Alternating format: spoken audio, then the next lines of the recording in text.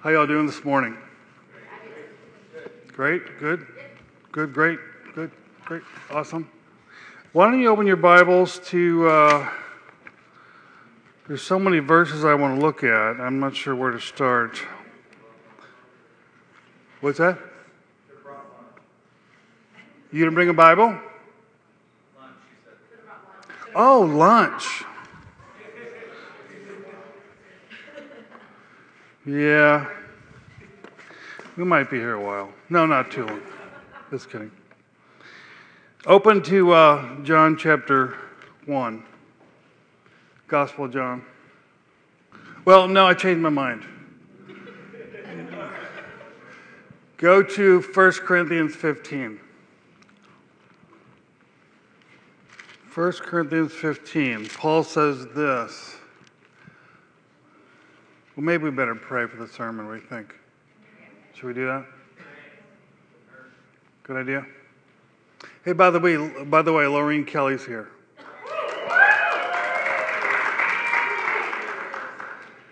We love Laureen. All right, let's go ahead and pray. Father, we thank you for your word. We thank you that you've given us your Holy Spirit to understand your word. We do acknowledge our need for his ministry right now to teach us, to enlighten our minds, but also to move our hearts and our affections, that we would not just hear, but we'd embrace the things that we learned today. We thank you for the communion of the saints. We thank you for your presence here in your church. Bless our time, Lord. Make it fruitful in our lives and ultimately fruitful for your kingdom and your glory. We pray in your name, Jesus. Amen. All right, so 1 Corinthians 15, Paul says, moreover, verse 1, brethren, I declare to you the gospel which I preached to you, which also you received and in which you stand, by which also you are saved, if you hold fast the word which I preached to you, unless you believed in vain. For I delivered to you, first of all, that which I also received. 1, that Christ died for our sins according to the Scriptures. 2, that he was buried. 3, that he rose again according to the Scriptures. And that he was seen by Cephas and then by the 12. And after that he was seen by over 500 brethren at once, of whom the greater part remain to the present, but some have fallen asleep. After that he was seen by James, then by all the apostles. And last of all he was seen by me, also as one born out of due time. For I am the least of the apostles, who am not worthy to be called an apostle, because I persecuted the church of God. But by the grace of God I am what I am. And his grace toward me was not in vain. But I labored more abundantly than they all, yet not I, but the grace of God which was with me. Therefore, whether it was I or they, so we preach, and so you believed. Now, you probably know the context here. Paul preached the gospel to the Corinthians, and he says here in verse 2 that if they believed and held fast to the gospel, they would be saved. In other words, it was possible they believed what he says in vain. Okay? In other words, they didn't really believe, or they believed falsely. And he deals with a problem in Corinth, and that was that on philosophical grounds, the Corinthians were rejecting the notion of a physical resurrection. This is because the church was these people were coming out of a Gnostic pagan background, believing that material, literal, the physical body was fundamentally evil, that it wasn't redeemable.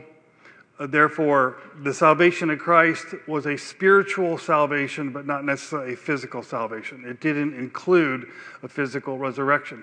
They argue this on philosophical grounds, and Paul is helping them see that if you object on philosophical grounds to the resurrection, you're really denying what Jesus did. You're denying the gospel, he's saying. So they weren't, as we say, they weren't connecting the dots between an idea they had over here and how that idea was at odds with the gospel. So Paul gives the gospel in maybe one of the most simplest, shortest versions here, when he simply sums it up, is that Christ died for our sins, that he was buried, that he rose from the dead. He says, here's the gospel I preached. Jesus died for our sins, he was buried, and he rose from the dead. Now, we know when we read the New Testament, especially a book like Romans or Galatians, Ephesians, Colossians, Paul expounds the gospel. So as I've said many times before, the gospel can be very small, if you want to sum it up in a couple points, or the gospel is all-encompassing, if you know what I mean. And really what the New Testament is, it's the writers of the New Testament taking the gospel story of Jesus and the cross and saying, this is what it means for your life and for the world. In other words, let us expound the depths of what Jesus accomplished by this simple dying for our sins according to the scriptures, being buried, rising from the dead. Here's what it means. And so all of the epistles are really, you could say, it's all gospel, right? Because it's all rooted in Jesus Christ and what he did when he died on the cross, was buried, and rose from the dead. If Jesus didn't die, if he had not been buried, if he had not come back from the dead, none of the New Testament would be true. None of it would be there. It's all really just an exposition, an explanation, a filling in of what happened. Because in the Gospels, when you read about Jesus dying on the cross, it's a historical account, right? It's not a theological account.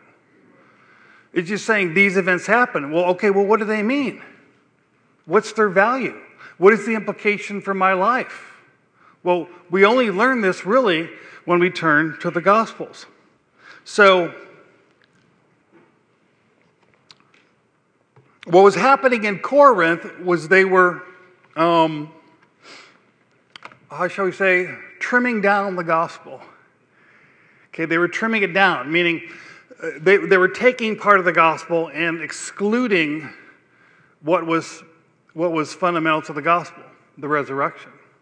Now, go to Galatians chapter 1. And we see in Galatians a different problem, but the same problem. Paul says in verse 1 that he was an apostle not from men or through man, but through Jesus Christ and God the Father who raised him from the dead, and all the brethren who are with me to the churches of Galatia. He says, grace to you and peace from God the Father and our Lord Jesus Christ, who gave himself for our sins, that he might deliver us from this present evil age, according to the will of our God and Father, to whom be glory forever and ever. Amen. Verse 6, I marvel that you are turning away so soon from him who called you in the grace of Christ to a different gospel, which is not another, but there are some who trouble you and want to pervert the gospel of Christ. But even if we, or an angel from heaven, preach any other gospel to you than that which we have preached to you, let him be accursed. As we have said before, so now I say again, if anyone preaches any other gospel to you than what you have received, let him be accursed. This is one of the strongest texts in the entire Bible. Clearly, one of the most strongest texts in the New Testament. I mean, you talk about not being seeker-friendly. Wow. Let him be accursed. There's no stronger language. So this is really important to Paul, right? This is really important. And he even knows that he's being, how shall we say, offensive. He knows he's being offensive. Because then he goes, he says in the very next verse, do I now persuade men or God? Do I seek to please men? For if I pleased men, I would not be a bondservant of Christ. In other words, he's saying, I understand that what I'm saying is not pleasing. It can be offensive. But I'm not here to please men, I'm here to please God. I'm not a servant of men, I'm a servant of God. So I have to please God, right? I have to say what God once said. Is that right? I have to preach the gospel of God, even if God's gospel might offend some, is what he's saying. So the Galatians were doing something similar to the Corinthians, and they were in that they were trimming the gospel. But in the Galatian case, I shouldn't say they were trimming the gospel. They were changing the gospel. In their case, they were actually adding to the gospel. In Corinth, they were eliminating the doctrine of the resurrection. In Galatians, they were adding the Mosaic law. In both cases, they were changing the gospel. Okay? And Paul says, when he says in verse 6 that they were changing it to a different gospel, he says, which is not another. In other words, there aren't 2 or 3 or 4 different gospels. He's saying there's only one gospel. It's not like you have the American gospel and then you have the British gospel and you have the Japanese gospel or the Chinese gospel. Or there's just one gospel. And so the point I'm making is that we can mess up the gospel. And we can mess it up by trimming it down. We can mess it up by adding things that aren't essential. And so we need to be careful in our understanding of the gospel, because our understanding of the gospel clearly determines whether or not we are believing the right gospel, right? Which really means that our souls depend on this. But in addition to our souls, as we communicate the gospel to other people, as you share the gospel with your children, as you share the gospel with friends or family, your understanding of the gospel is what you communicate. So we need to be careful that we're not giving how should we say, an Americanized gospel. Do you know what I'm saying by that? Americanized gospel. This is a gospel that doesn't really involve sin. This is the gospel that doesn't involve a real blood atonement. This is the gospel of love interpreted in the context of the modern notion of love. And it is a different gospel. It is a different gospel. I'm going to read you a quote off my cool iPhone because I'm a cool pastor. If you want to see how really cool I am, I have AirPods. And I might even put one in to impress you. Am I cool? That's for you young people. Anyway, just kidding.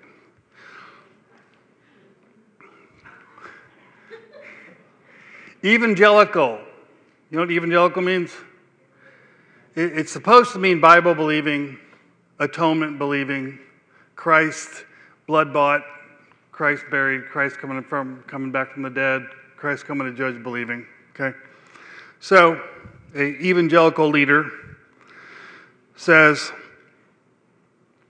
the fact is that the cross isn't a form of cosmic child abuse, a vengeful father punishing his son for an offense he's not even committed.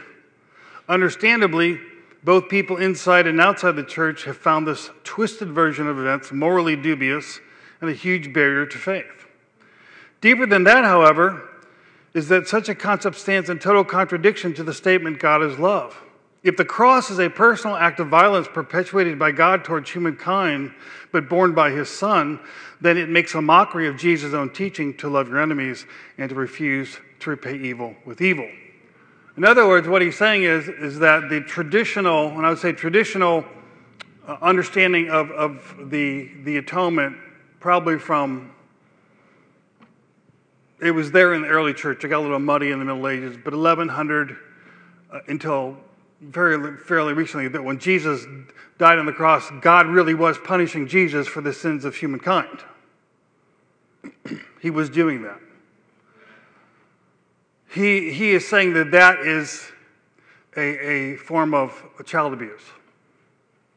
That God the Father was abusing his child on the cross. This is an evangelical leader, well-known. In other words, he's denying, and he's even said in clear words and in other books and articles, he's denying substitutionary atonement. He's denying that when Jesus died on the cross, he was actually bearing the wrath of God against sin in the place of sinners. He's denying that.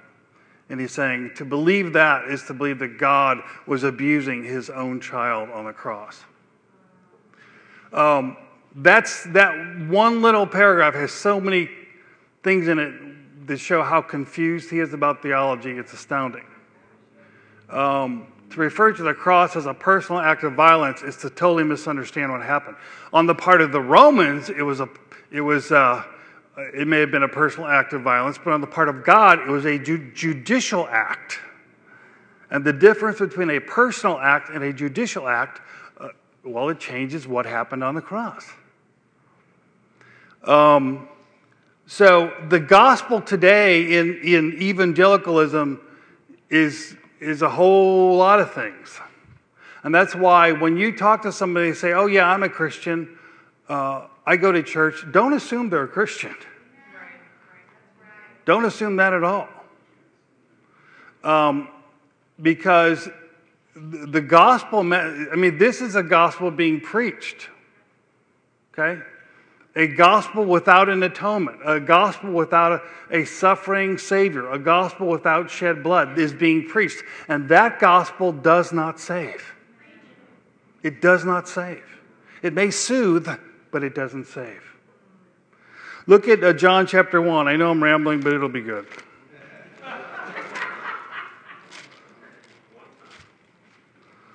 John chapter 1. Did you know that the Bible has a bad word in it? Kids, are you excited? You get to hear a bad word from the pastor. You ready? All your parents are like, oh, Lord. Here it is. You ready?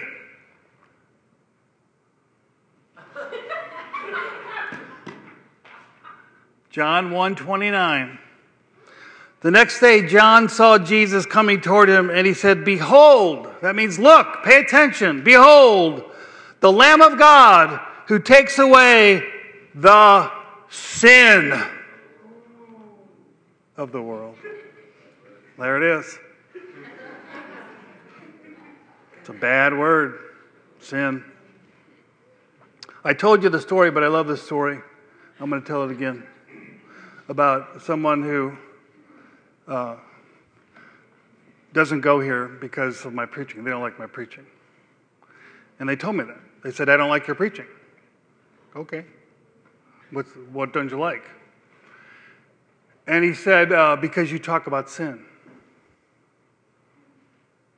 I appreciate his honesty, but deplore his theology. Here's what's happening to the gospel. The gospel is becoming some kind of transaction in which God loves and blesses without the question of sin being discussed or addressed. You understand what I'm saying? Yes. If we preach a gospel that doesn't mention sin, well, guess what? We can't preach a gospel that mentions grace because grace is the remedy to sin. Yes, that's right.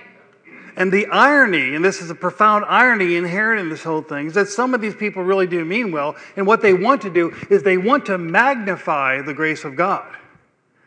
They want to highlight God is gracious and God is love and God is these positive things. But you can't have a gracious God if there's no sin for which the grace addresses. That's what it's for. It is unmerited favor. Do you understand what that means? Unmerited. Why is it unmerited? Because we merited something else because of our sin.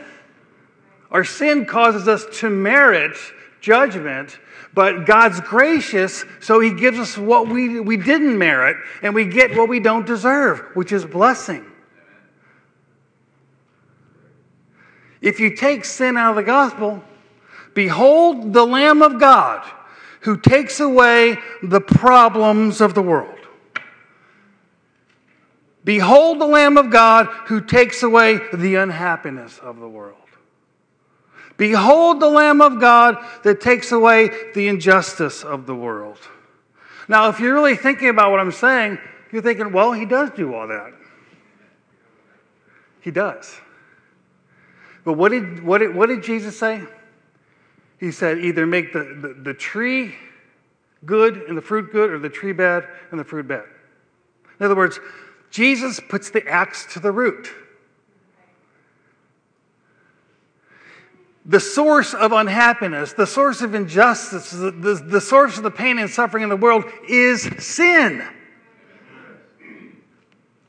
And while we look at the problems, we look at the manifestation of the root, God deals with the root. Because if you want a world without injustice, you have to deal with the sin problem. You want a world without suffering, you have to deal with the sin problem. If you want people to truly be happy and reach their full potential, you have to deal with the sin problem. Because sin is the source of all of our suffering and woe. And God doesn't pick the fruit, He attacks the root. Behold the Lamb of God that takes away the sin of the world. And by taking away the sin of the world, He then opens up the door, if you will, for the blessing and the justice and the righteousness and the love and the joy and the peace. But we can't get all of that without the root being dealt with. So if we try to preach a gospel that's nicer than Jesus, well,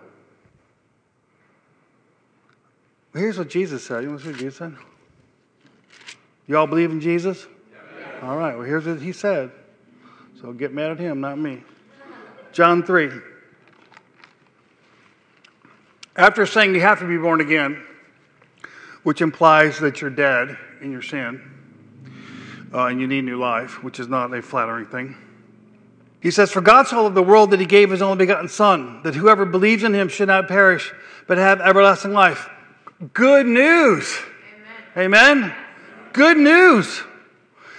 Next verse is good news. Look at this one.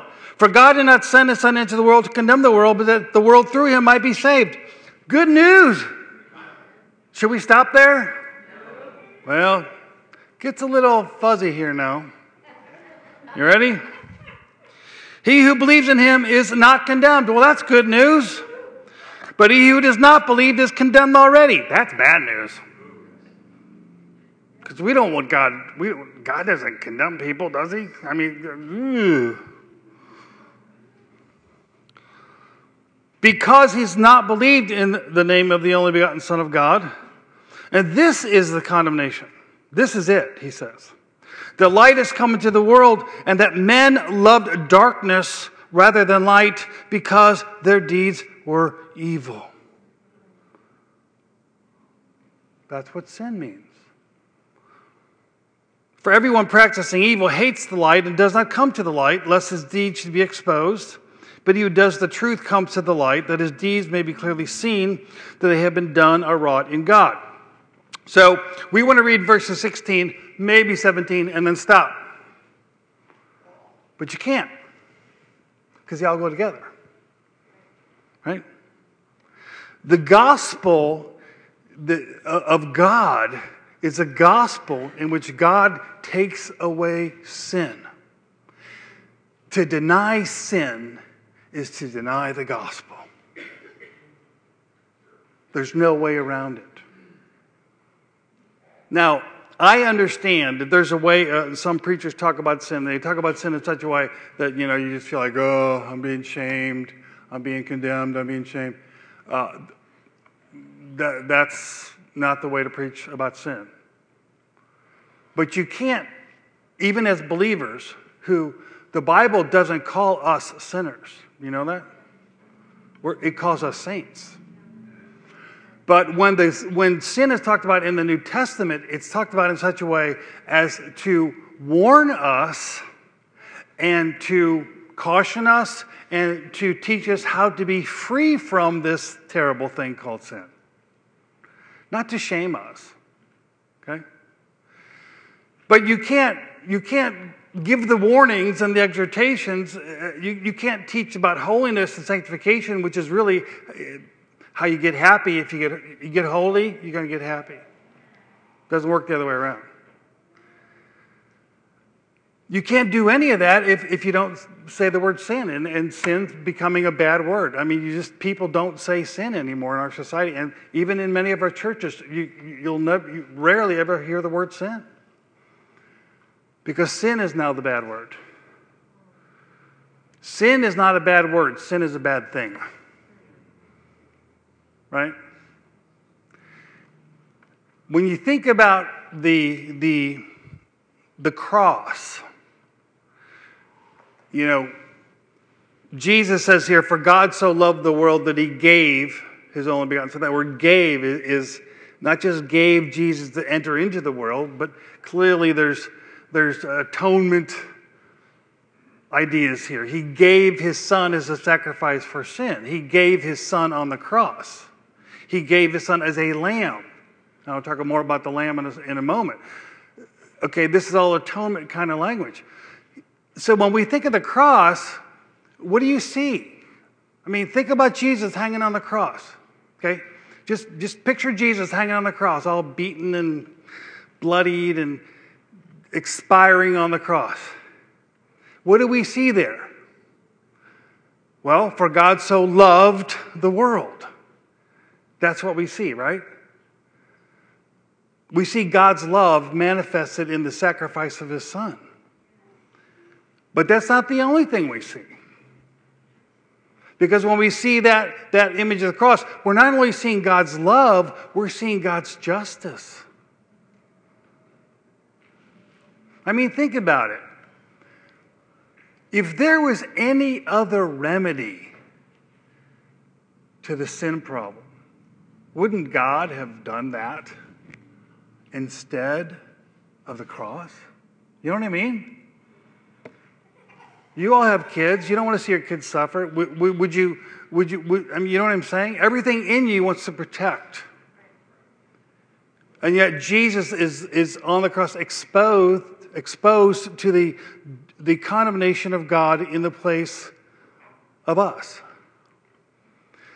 So we see God's love, but we see God's justice. And the other thing we see is the sinfulness of sin. Jesus Christ was absolutely perfect. Right? Morally perfect. There was no fault found in him. Look what they did to him. Look what fallen man did when holiness entered space and time. I can understand Christians being persecuted because we're all fallen. We do stupid things. We sin. But we're talking about someone who is morally perfect. And the response to that moral perfection was hatred. Hatred. Read the Gospels. They said Jesus was demon-possessed. I mean, they hated him. Well, that shows, what is that? That shows us the sinfulness of sin, the depravity of the human heart. So the cross doesn't just show us love, it does, but it shows us more. It shows us justice, and it shows us sin. The reality of sin and the great cost of sin. That it really came to that. It came to Jesus hanging on a cross, God's own Son. That was the only remedy. So we can't have a gospel, a sinless gospel. Otherwise, the gospel really doesn't make sense. It's just another offering it's another self-help program. It's another form of self-improvement. Now, there's a lot that you might gain personally from a self-help book, and I'm not saying they're all bad. But there's one thing the Bible tells us that we cannot do on our own. We cannot defeat sin on our own. That's the one thing we can't do. We cannot remove its judgment. We cannot remove its power.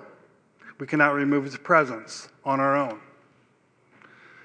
But that's why God sent the Lamb of God to take away the sin of the world. God sent Jesus to take away the condemnation of sin. You know, people don't want to hear that word, judgment and condemnation. But the gospel is the message that although that's real, the gospel is God removes it for those who believe. That the offer is to come, embrace the Savior, believe in Jesus Christ, and there will be no condemnation for you. And the other part of the gospel is that not only does God remove the penalty for sin, He removes the power of sin in the believer's life. God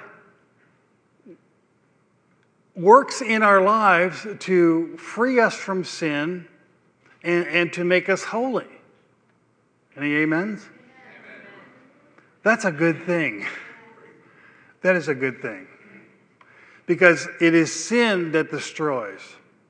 It destroys people's happiness. It destroys marriages, families, churches, communities, nations.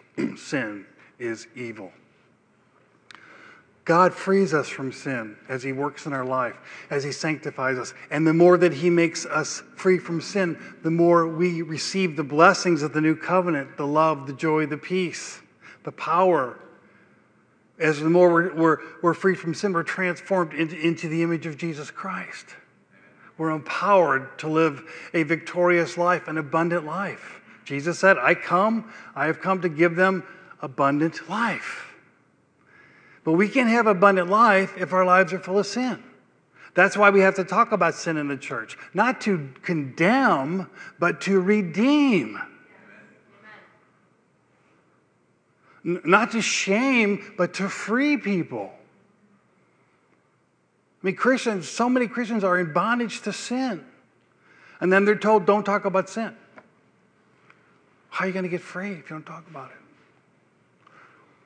And then Jesus, so He works to His salvation frees us from the power of sin as we grow in grace and sanctification. And then ultimately, when we go to heaven, we're freed from the very presence of sin.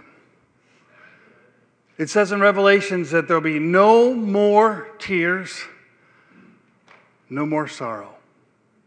Anybody looking forward to that? You know why there's no tears and sorrow in heaven? There's no sin there. And God is all in all. God's here. Amen?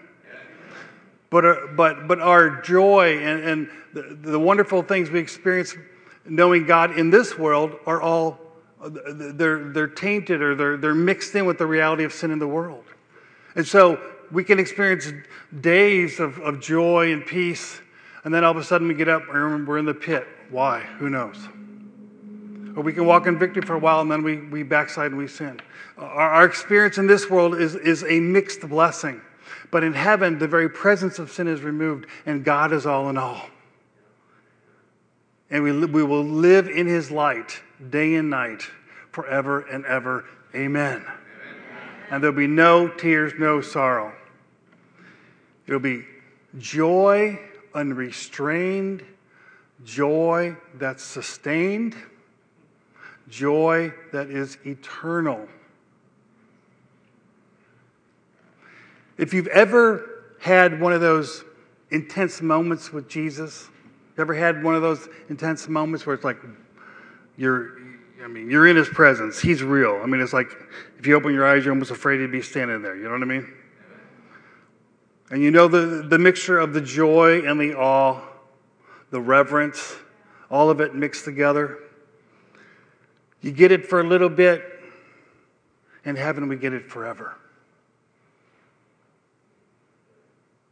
No sin to invade, to defile, to disrupt. Constant communion with our Maker. And we will see him face to face. Not enemy or dimly, but face to face. Glory to the Lamb, amen? Amen. The Lamb that takes away the sins of the world. So, let's stand together. Just want to share briefly.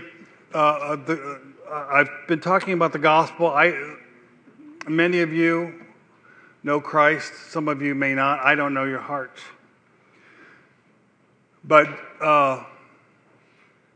the invitation that Jesus gave is still available. In other words, he's still inviting people. He's inviting you right now. Jesus said, "Come unto me, all ye that labor and are heavy laden, and I will give you rest. My yoke is easy and my burden is light." He wants to take the burdens off you. His burden is light.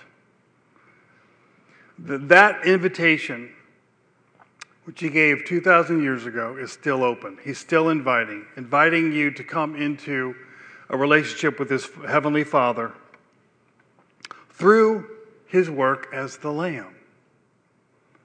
Because as the Lamb, he bore the sins of the world, John tells us. And so you are invited based upon the work of the Lamb. If you will believe in the Lamb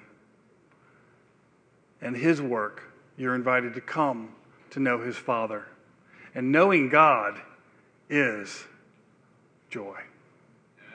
I remember all the mental things I went through as I resisted the gospel when I was younger. And all of the fears that I had, God's going to make me a weirdo. Well, you're thinking, well, he did. No.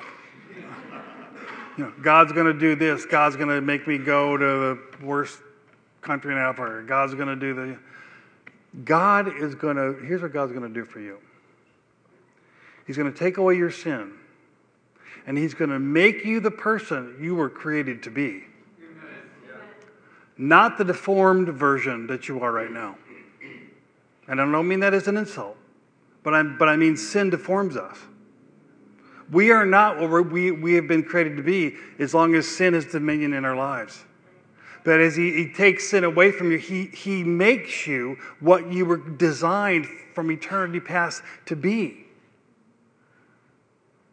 He makes you you.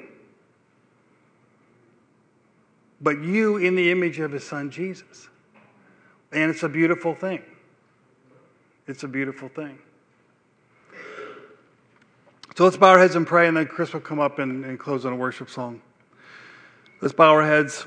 If you've never come to Jesus, I invite you to come to Jesus now. Accept the invitation. He's inviting you to come to him, to believe in him, to trust him. Say yes to Jesus Christ. Jesus Christ, thank you for dying for my sins. Thank you, Lamb of God. I want to know you. I want to know your Father. You pray that to him, he will hear that prayer. He will respond to you. And you can begin today a relationship with him.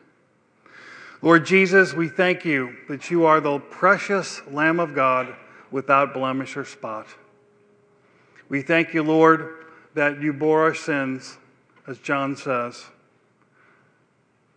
And because of your death for our sins, your burial, and your resurrection, we now can know you, that we are not condemned, that we are forgiven, that we're in your family, that we are blessed with an inheritance.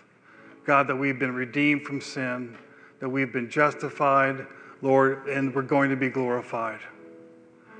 We thank you for the many, many, many blessings that cannot be enumerated that we have because of your work for us. We give you all the praise, all the glory, and all the honor, and all God's people said, amen.